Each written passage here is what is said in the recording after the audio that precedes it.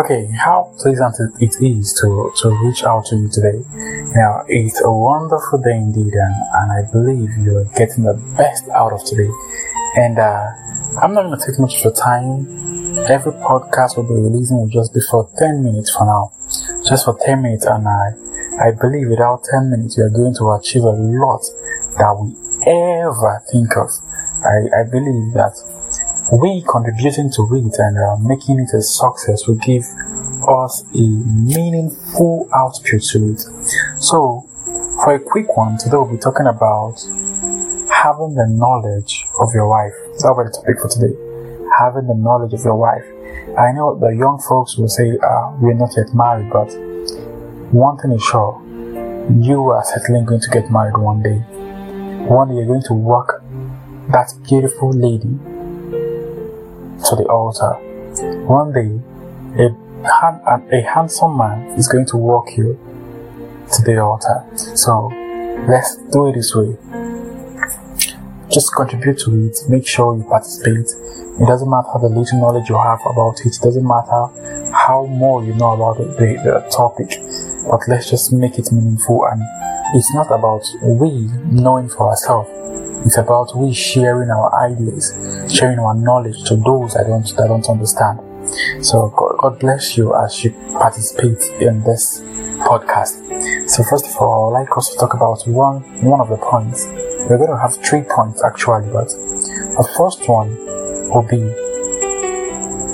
be for us to know this. Every marriage is not perfect. You as a young boy, you as a young girl, coming up, having it in mind that one day you're going to get married, is one thing I just want you to know today, that every marriage is not perfect. There is no perfect marriage. There is no perfect marriage on this planet Earth. It doesn't matter how handsome or how beautiful you are. It doesn't matter how wealthy or poor you are. It doesn't matter your status. But just know this, that there's no perfect marriage. And that's what we'll be talking about on this topic. Having the knowledge of your wife. Having the knowledge of your husband. I know we are far from each other. Some of us are listening from Ghana, from Nigeria, from Zimbabwe, from a lot of places. But I want you to know something. Every marriage, no matter how far the country is, there's a similar trait, there's a similar action you can find in 2 or 3 marriages across the globe, even more. I'm just putting that statistics just to limit our scope for now. There's no perfect marriage. Not anywhere. Not anywhere. So, having known this, that there is no perfect marriage on this planet Earth, now we're going to proceed to the second point, which is it necessary to understand your spouse? In as much as you love this girl, in as much as you love this guy, and you're ready to get married to this person, is it necessary to understand this person? This question will be asked by some of us on this platform, and the feedback will be for our next podcast. So, is it necessary for us to understand our spouse? Is it necessary for you as a man? Is it necessary for your wife, for you to understand your wife? Knowing the fact that you are getting married to this lady, knowing the fact that you are bringing this lady to your own home, is it necessary for you to understand the lady, or it is a lady's responsibility to understand you, to understand who you are, to understand what you want and what you stand for? And for the ladies, is it necessary to understand the man you're about to get married to? Is it necessary for you to know more about him? Is it necessary in marriage? I just wanted to chip in this because there are a lot of crises in marriages right now. There are a lot of difficulties happening in different marriages right now because of this point we're just bringing out.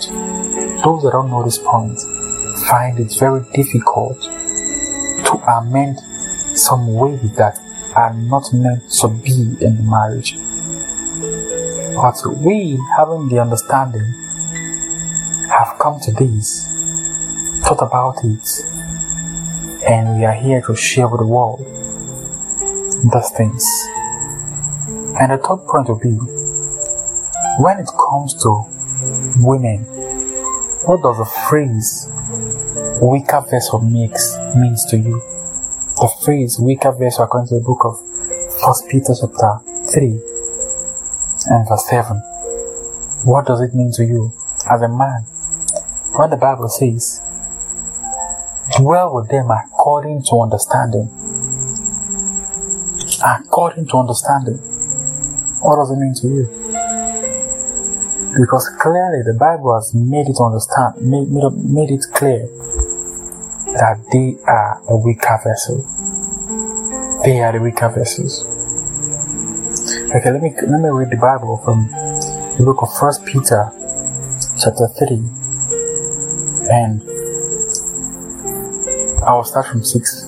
The Bible says, even as Sarah obeyed Abraham, calling him Lord, whose daughters ye are, as long as ye do well, and are not afraid with any amazement.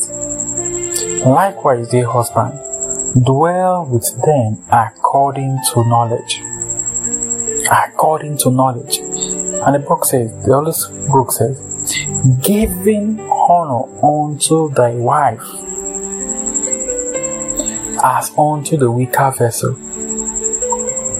You know, this part that the Bible says, giving honor unto thy wife. That is to say, the Bible did not say they will not err. The Bible did not say they will not do what you don't want them to do. The Bible did not say that they are perfect. But the Bible says they are the weaker vessel. That is to say, in marriage, you may want this as a man, and the next thing, they are doing the other thing. They are doing the opposite of it. For that cause, would you say she's not whom I got married to? Going to the topic of today, having the knowledge of your wife. Will you say she's not meant to do that because I instructed her? Will you say she's a disobedient wife? Because here the Bible has made it clear that they're the weaker vessel, and we should honor them. We should honor them. Is it making sense to you? And the Bible continues to say, and as being heirs together of the grace of life, that your prayers be not hindered. That is to say, the Bible has made it clear that you are getting married to a weaker vessel. You are getting married to that imperfect woman. And notwithstanding that they are imperfect, but you have to give them the honor that is due to them. Because you are already heirs together of the grace of life. That is to say, for every blessing in a marriage, it comes when the both parties are united. As being heir together of the grace of life. And the Bible says that your prayers be not hindered. That is to say, if your wife offends you and you're angry with her, your prayers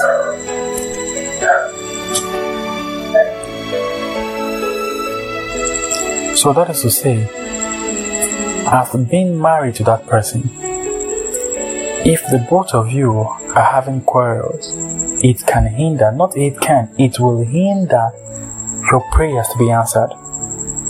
If you're having issue with your spouse, with your wife or your husband, it will hinder your prayers from being answered. That's what the Bible says. That is why the Bible made us understand that they are the weaker vessel. They are the weaker vessels. That our prayers be not hindered. We will give them the honor that is due to them, as unto the weaker vessel, and as being heirs together of the grace of life. What the Bible means by that is that we are being heirs together of the partaker of the blessings that comes in marriage. And we should not stop from forgiving them their sins, so that our prayers be not hindered. And we're going to take a case study of this. And that case study will be Hosea. Hosea, God instructed him to get married to a prostitute. And for every time that prostitute went out to fornicate, God tells him, go back and bring her home. So I would love to hear from you. On this topic, having the knowledge of your wife. I would like you to answer these questions. Is it necessary to understand your spouse? And the second question is, when it comes to the women, what does the phrase weaker vessel means to you? I have given you a hint, so I just want to have your opinion about it. I just want to have your knowledge about it so we can share it to others, that we can all be blessed. Have a wonderful day. God bless you. And don't forget, till we come your way next time.